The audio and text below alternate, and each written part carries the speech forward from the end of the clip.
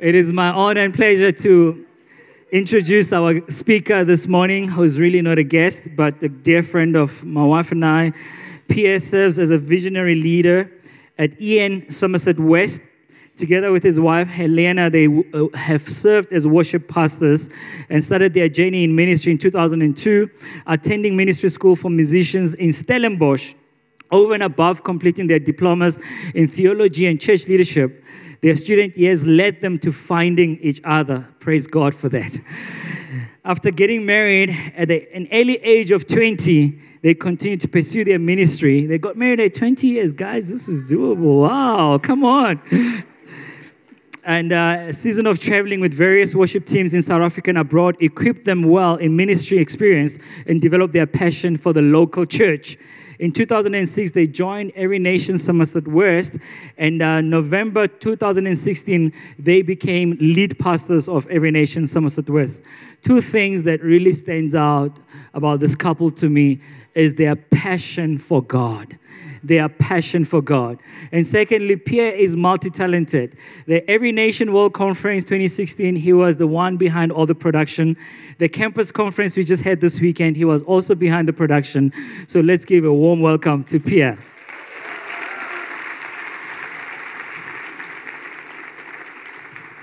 Thank you, Simon. Fantastic. Thank you, Simon. Lindile, thank you so much for allowing us to be here, for trusting us this morning with our worship team to minister to you guys, and especially with the word this morning. I'm super excited for what God is going to do. I was really excited when I was told that we're going to be speaking about Jonah. It's a sermon series that we did 2 years ago, and we saw God do incredible things back home in Somerset West. So really excited to share this word with you. You saw the picture of me and my family. It was my wife, Helena, up here leading us in worship.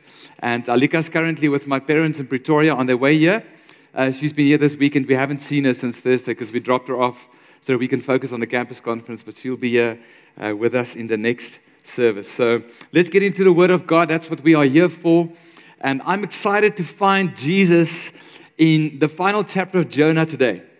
We're talking about the gospel according to Jonah. And I was looking at again with fresh eyes this week and just completely impressed by how much is written into these 4 chapters. There's so many angles, and Adam Mabry just preached before me, and he had a whole other angle on what God wants to do through this story. And that's what I love about the Word of God. It's endless. Someone once asked me when I just became lead pastor of the church back home, aren't you ever scared that you're going to run out of sermons? And it was an intimidating question. And I thought about that for a minute, and it actually went quite deep into my heart. I'm like, and I wrestled with it, and then I realized this, you know what, there's just endless messages in the Word of God. And the more you read it, the more you find, the more there is to discover, the more there is to learn. It's just infinite. It just keeps on going. It's the Word of God. So I'm so excited to share with you what I believe God has for you guys this morning out of the last chapter in the book of Jonah. The first week, you guys spoke about it's too difficult. Simon and Pastor Lyrico did a fantastic job talking about that. It felt too difficult for Jonah to take this message to an ungodly people. And then the following week, I was listening to the podcast, and we had Savive on there, and he spoke about God who runs after the runaways. Isn't that amazing? And maybe you've been running, and you feel like a runaway, but you know what? God pursues us until He catches up, and He always does. So I believe even this morning, God is going to catch up with some runaways. And when I think about this story of Jonah, I would just summarize it as the God of second chances. Throughout this story, it's revealing a Father, a God who just says, there's another opportunity with me. There's another way of life. And what I love about this story, it's both sides. It's not just for Nineveh, the sinful, rebellious city, but it was equally so for Jonah. A God of second chances. Over and over again. Maybe for Jonah, it was the God of 10 chances. I don't know. We read the story and it's up and down for him. But that's the heartbeat of this book. So the gospel message is written all over this story. It's showing and pointing us to Jesus Christ that's come and said, there's a second chance in me. There's a second chance in the gospel every single time. It's all about the heart of God for people, irregardless of where we've been, what we've done, who we are. God's heart is on display, and He's saying, I love you, and I've got something better for you. Just come to me and listen to my word. So this morning, as we listen to His word, and as I read this last chapter, let's open up our hearts so that the Holy Spirit can speak to each one of us. In order for us to read chapter 4, I'm going to read the last verse of chapter 3 so that you know what just happened. And I'm going to be reading from the ESV. It'll be up on the screen. Let's read the word of God together. When God saw what they did, how they turned from their evil way, God relented of the disaster that He had said He would do to them, and He did not do it. But it displeased Jonah exceedingly, and he was angry. And he prayed to the Lord and said, O Lord, is this not what I said when I was yet in my country? That is why I made haste to flee to Tarshish, for I know that you are a gracious God and merciful, slow to anger and abounding in steadfast love and relenting from disaster. Therefore now, O Lord, please take my life from me, for it is better for me to die than to live. And the Lord said, do you do well to be angry? Jonah went out of the city and sat off the east of the city and made a booth for himself there. He sat under it in the shade till he should see what would become of the city. Now the Lord God appointed a plant, and it came up over Jonah, that it might be a shade over his head to save him from his discomfort. So Jonah was exceedingly glad because of the plant. But when dawn came upon the next day, God appointed a worm that attacked the plant so that it withered. When the sun rose, God appointed a scorching east wind, and the sun beat down on the head of Jonah so that he was faint. And he asked that he might die and said, it is better for me to die than to live.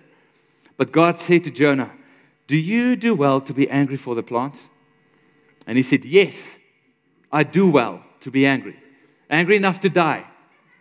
And the Lord said, you pity the plant for which you did not labor, nor did you make it grow, which came into being in a night and perished in a night.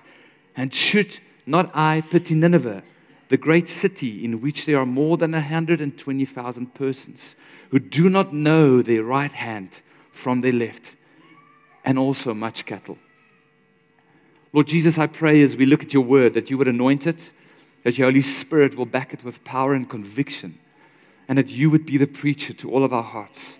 We trust you for that in Jesus' name. Amen. What a crazy story. The appointed man of God who's upset that God moved with compassion and rather wanted to die. We recently had the privilege to go to the World Conference, and going to Orlando includes a trip to Disney World. And I thought about that. If we ever have the money, Simon, here's a business proposal to create Bible World, I think the roller coaster ride will be called Jonah. Because this guy is just up and down the whole time. I'm the prophet of God. Well, will you please go to the people in Nineveh?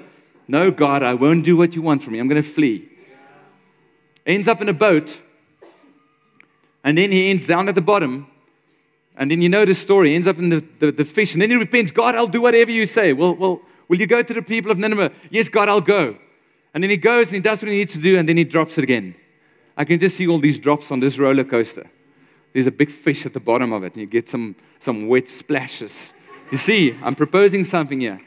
Bible land, I can see it. But what I like about this scene is it's quite obscure because it's almost like the story of two cities, the city of one and the city of thousands. Because what Jonah did is he built a little booth for himself, and he remained in his city of one. He said, okay, God, show me what you're going to do to the city of thousands. Separated himself from the purposes of God in that moment, waiting for God to see what he was going to do. And I thought about that. How many of us are living in cities of one?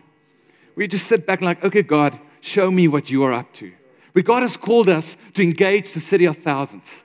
But God has called us with the good news of the gospel, not to stay in our comfort and just create a little space for ourselves that we can sit in and watch and observe, but we are called to engage the city of thousands. So maybe for you this morning, it's changing your perspective on where you're living. Are you just living in the world that you have created for yourself and satisfied in there and it's enough? Or are you saying, God, I'm going to go to the city of thousands with the gospel message of good news? And I'm calling my message this morning, hearts on display. Think about the Word of God, it's a mirror. When we lift it up, it shows us an image of our own hearts. And in this story, we see three hearts. We see the hearts of the Ninevites, we see the heart of Jonah, and then we see the heart of God. The heart of second chances. Another opportunity. And as we look at these three hearts on display and what each one of them carried, I believe the Word is going to be a mirror to all of our hearts and show us where we are at. Are we living just in the house of one, or are we going for a city of thousands? So it's a story of conviction, it's a story of comfort, and it's a story of compassion. The Ninevites were cut to the heart and they were convicted. So their hearts displayed conviction. Secondly, Jonah just wanted to be comfortable from the very beginning. So he had a heart on display of his own comfort. And then the big story, the centerpiece, the whole message is where God's heart is revealed to people, which is a heart of compassion. So let's look first of all at Nineveh's convicted heart. You know what's amazing about this? It only took 8 words for the whole city to turn from their evil ways back to God. 8 words. And it didn't even include the word repent. You know what's amazing about that? It's because when God does something, He backs it with His conviction and His power. And sometimes we're scared to go because, Lord, we don't have the words. We don't have to say. We might just have, Jesus loves you. But if Jesus has called you to go out and say He loves you, He will back it with His kingdom. And there will be conviction. 8 words, guys. Therefore, yet in 40 days, Nineveh shall be overthrown. Afrikaans. Net nog 40 dae en Nineveh sal uitgewis. Nee, sê, 40 dae en Nineveh sal uitgewis wees. Can't count. You know what? Maybe it should have just been a Zulu man. Nineveh. Ish. 2 words. Just 2. Enough. It's because it was backed by the purpose of God. And these people turned from their ways, and then the king proclaimed in that city, said, call out mightily to God, let everyone turn from his evil way and from the violence that is in his hands. A war-seeking, pleasure-seeking, rebellious city who probably epitomized the 7 deadly sins times 1,000,000 turned from their evil ways. 8 words. We have a lot more than 8 words. Are we using it in a city of thousands to proclaim the word of God? I want to show this to you by means of illustration. I don't know who ever saw this movie, Suicide Squad. I haven't seen it.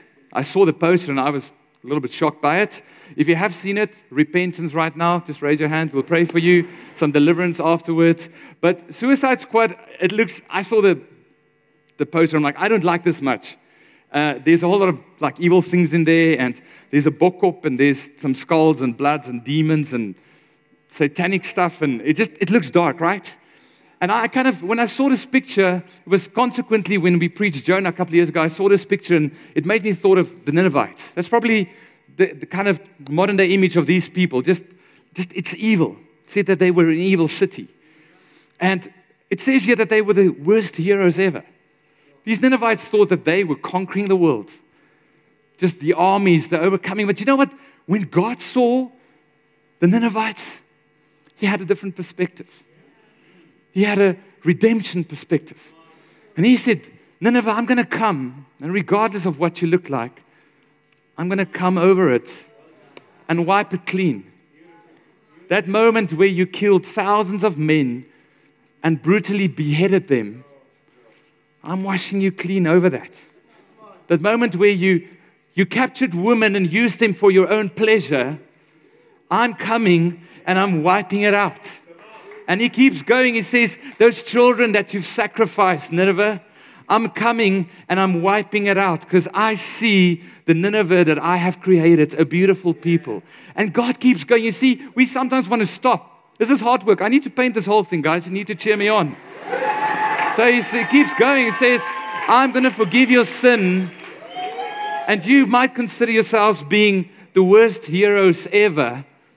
But you know what? We'll see in a minute in the Gospels that Jesus called these people as heroes in the last days because He has plans for them, and He keeps going and keeps going. You see, I already want to give up because I know I'm on a timer here this morning, but God just keeps going. He never gives up until He keeps wiping out all the filth in our lives, in our cities, in our communities, in our families, but we just want to give up.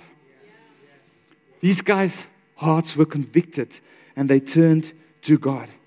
And then Jesus even mentions the Ninevites. Matthew 12. For just as Jonah was 3 days and 3 nights in the belly of the great fish, so will the Son of Man be 3 days and 3 nights in the heart of the earth. The men of Nineveh will rise up at the judgment with this generation and condemn it. For they repented at the preaching of Jonah. And behold, something greater than Jonah is here. What was Jesus saying? He said, I've done such a great job in reaching Nineveh that when the Son of Man returns, they'll rise and they'll be judging this generation who cannot even see the sign of Jesus in their midst. When God cleanses, He does a complete work. He does a complete work. And in all of this conviction, I'm like, Jonah, but come on. Why aren't you heart convicted? And I realize it's the tension of the self-righteous and the unrighteous. I once heard someone say it's more difficult to convince an unrighteous or a self-righteous man than an unrighteous man of their brokenness. And heaven welcomes the repentance of the unrighteous, but resists the haughty heart of the self-righteous. Because Jonah constantly just felt him in a self-righteous place. Lord, those people don't deserve it.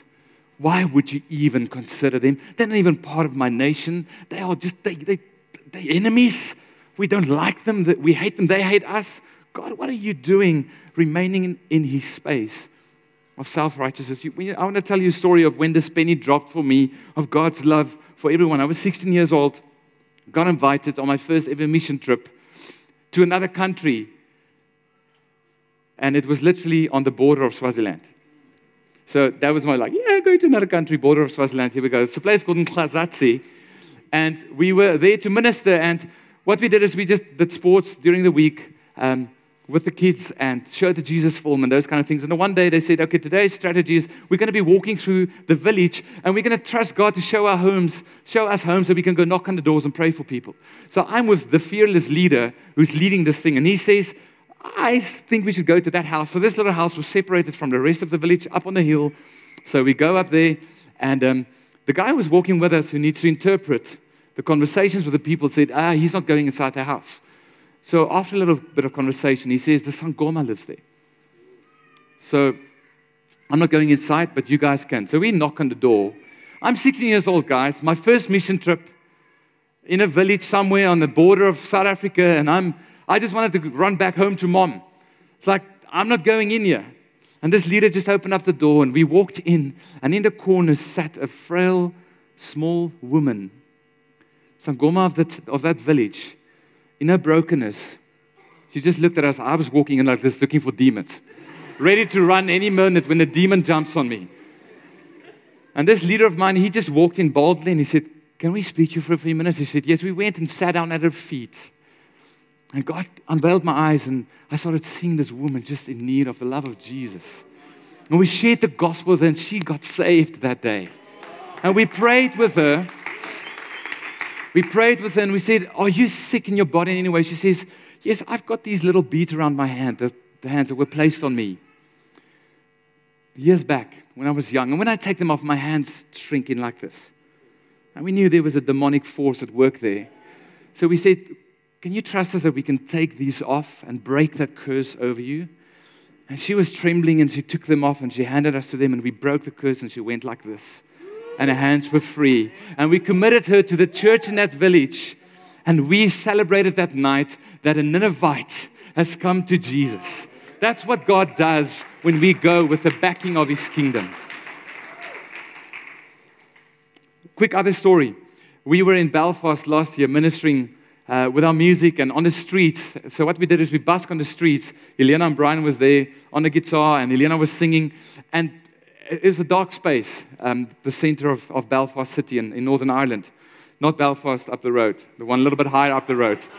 And so we were just on the streets making music, and there's a whole lot of musicians busking around, so it's a bit of culture, but we were proclaiming the praises of Jesus. It's amazing when you walk in there and you feel the darkness, and after some songs, it definitely changes the atmosphere. We felt it. But we did what we did, and at some point there was a gentleman who came up to Helena, and he's been standing far off, and he asked one of the people if he may speak to her. He comes up, and it's just tattoos everywhere, piercings at every possible space you can imagine. He walks up to her and he looks at her and he says, "I am the devil." And then Helena has this whole conversation with him. So she could have been intimidated. She could have maybe just have one word or three, "I'm out of here," and run. And imagine someone comes up to you and looks at you now like, "I'm the devil." And he says, "Will you keep singing, please?" And then Helena has this conversation with him, and she sings, and obviously his heart was just stirred by the Spirit of God. Just a broken man. And then after some conversation, he was ready to go, and he looked Helena straight in the face, and he said, "Well, you're going to be cursed because of what you guys are doing here, and you're singing." And Helena just looked at him and said, "You know what? You are way too kind to be the devil.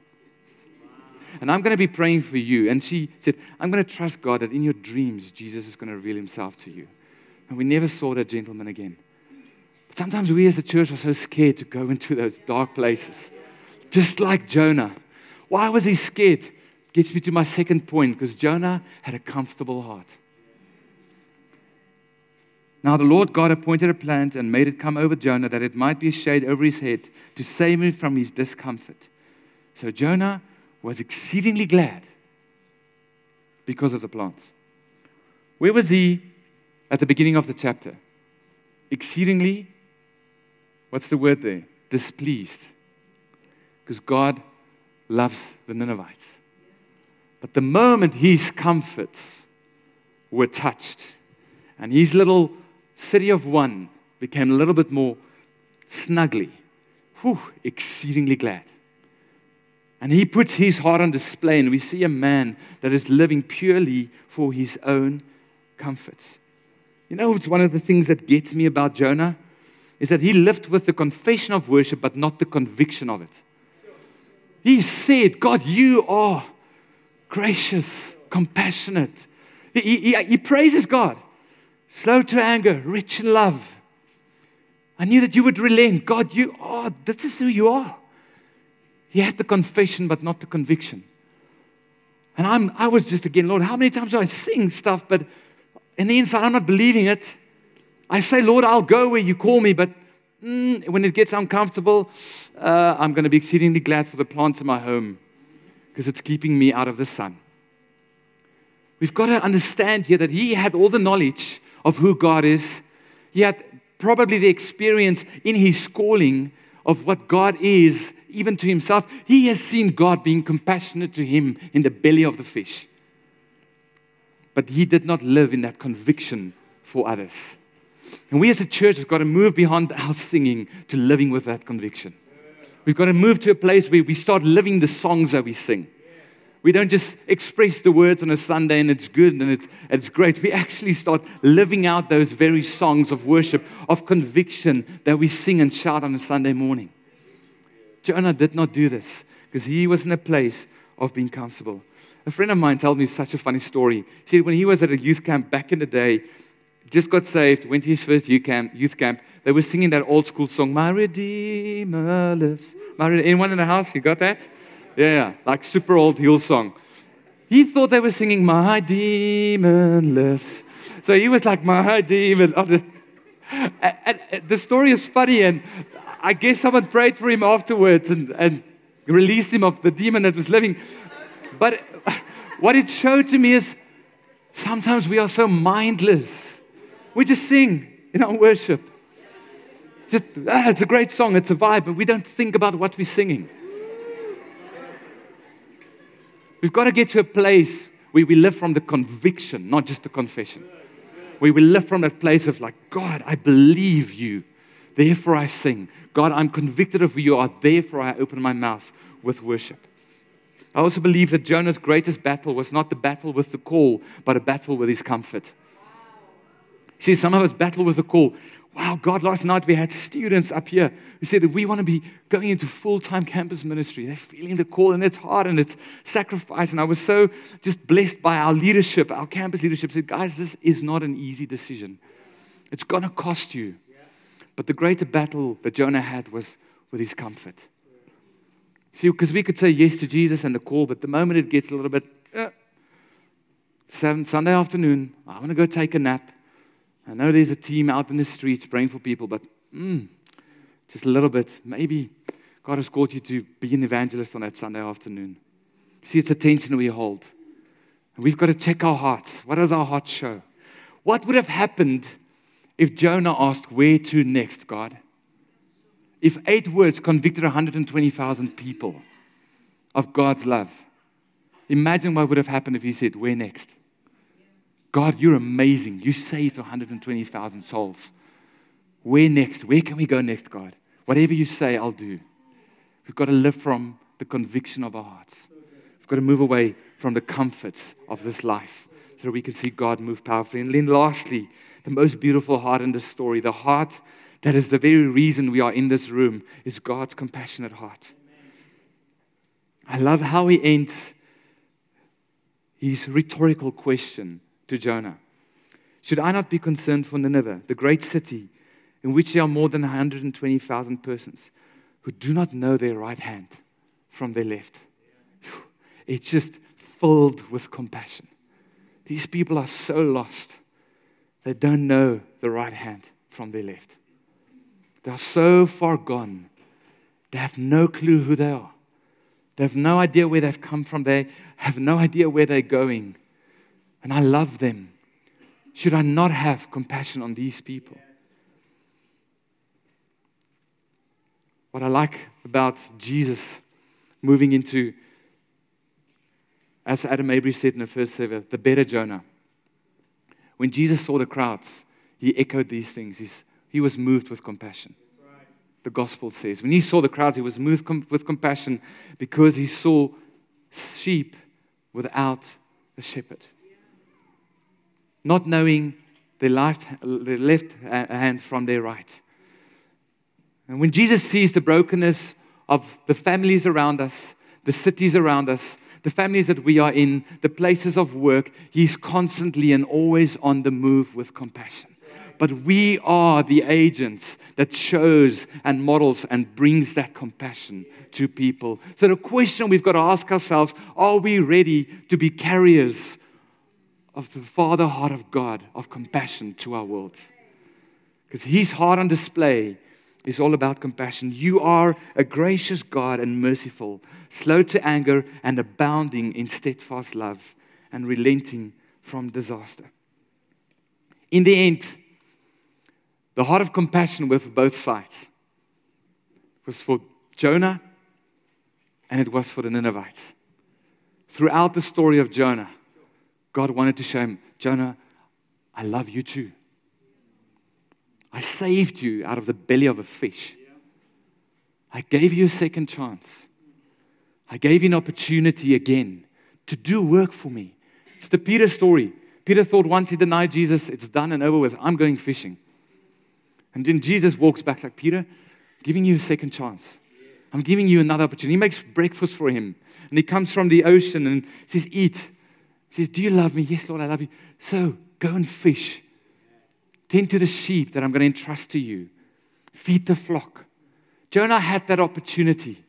But sadly, his story simply ended in being displeased and angry. But God's compassion was equally available to him. And then God, full of compassion, relenting from disaster, just shining over this city filled with evil. The most interesting thing in this whole book for me, who has the final word? God always has the final word. We never hear from Jonah again. There's no other prophecies in the Bible. Jesus mentioned him again. But it wasn't about Jonah. It was just about what Jonah modeled in Jesus. It was more about the Ninevites. that turned. And Jesus saying, look, if that people could do it in that city, you as a generation in front of me, come on. You can turn because there's a loving Father available to each one of you. So I want to end this morning saying that we all find ourselves in different walks of life. It is clear in this story that God's heart is just overflowing with compassion for every single one. For those of us who call ourselves the children of God, there's compassion available. You might find yourself in the belly of a fish because maybe you have been disobedient and you've been running. Maybe you've been losing the battle with the comforts of this life. The things that you bow before in the week, and you come on a Sunday and you just try and get rid of it again, but the week it's so hard and just bow before those idols again. It's lovely, Lord. It's comfortable. It's nice. You see, this message is equally for the church as it is for the unbelievers. God's heart of compassion is available to you, His church, this morning. And then there might be some of you in this room who feels like a Ninevite. Maybe have lived like a Ninevite. Like, if I had to say the things I've done, no man of God would want to speak to me. Just like the man of God didn't want to speak to the city of Nineveh. I'm beyond that now. I believe especially for you this morning, there's an opportunity to feel the compassionate heart of God over your life. So if I can do this for a city, let me take your life and repaint it. Set it on a new course. Give you a clean canvas. A new start, a new beginning. Wash you whiter than snow so that I, the artist, can come and start painting my picture on your life and etch in you the very purposes that I have for your life. Doesn't matter what you've done, where you've been. I am ready to come to you today and touch you deeply and clean you so that in the end you will rise with the Ninevites and with Jesus and you will be secure because He's done it out of His heart of compassion. So this morning, I want you to leave here with God's final word over your life. Not your past word over your life. Not your false identity word over your life. Not your parents' word over your life. Not your own word of your life. You know, we do the enemy's work for him. When we do something stupid and make a mistake, we condemn ourselves. And the hardest person often to forgive is just ourselves. And Jesus is saying, I have forgiven you. Can you move beyond that place of just hating yourself for what you've done? I'm ready to welcome you like I've welcomed this city. Ask the team to just sing 2 choruses of a song. I want you to close your eyes. I want you to hear it as a prophetic proclamation over your life this morning. That the cross of Jesus Christ has the final word. And I believe today He is going to cancel any other false words that you have thought is final. And He's saying, I am replacing it today, this morning, with my cross of compassion. The cross has the final word. Thank you, Jesus. The cross has the final word. The cross has the final word. Sorrow may come in the darkest night, but the cross has the final word. The cross has the final word. The cross has the final word. Evil may put up its strongest fight, but the cross has the final word. There are 2 responses here this morning. If you want to respond this morning, say, God, I need to exchange the final word I have over my life with your final word over my life. First of all, for the believers, there's something that the Holy Spirit has showed you that you've made final, that He needs to come and exchange with the gospel again.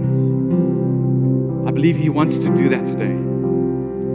So if you feel that conviction, very simple, just put up your hand and take it down. It's between you and Jesus. It's great. Just lift it up and take it down. That's awesome. More hands going up. That's fantastic. Thank you, Jesus.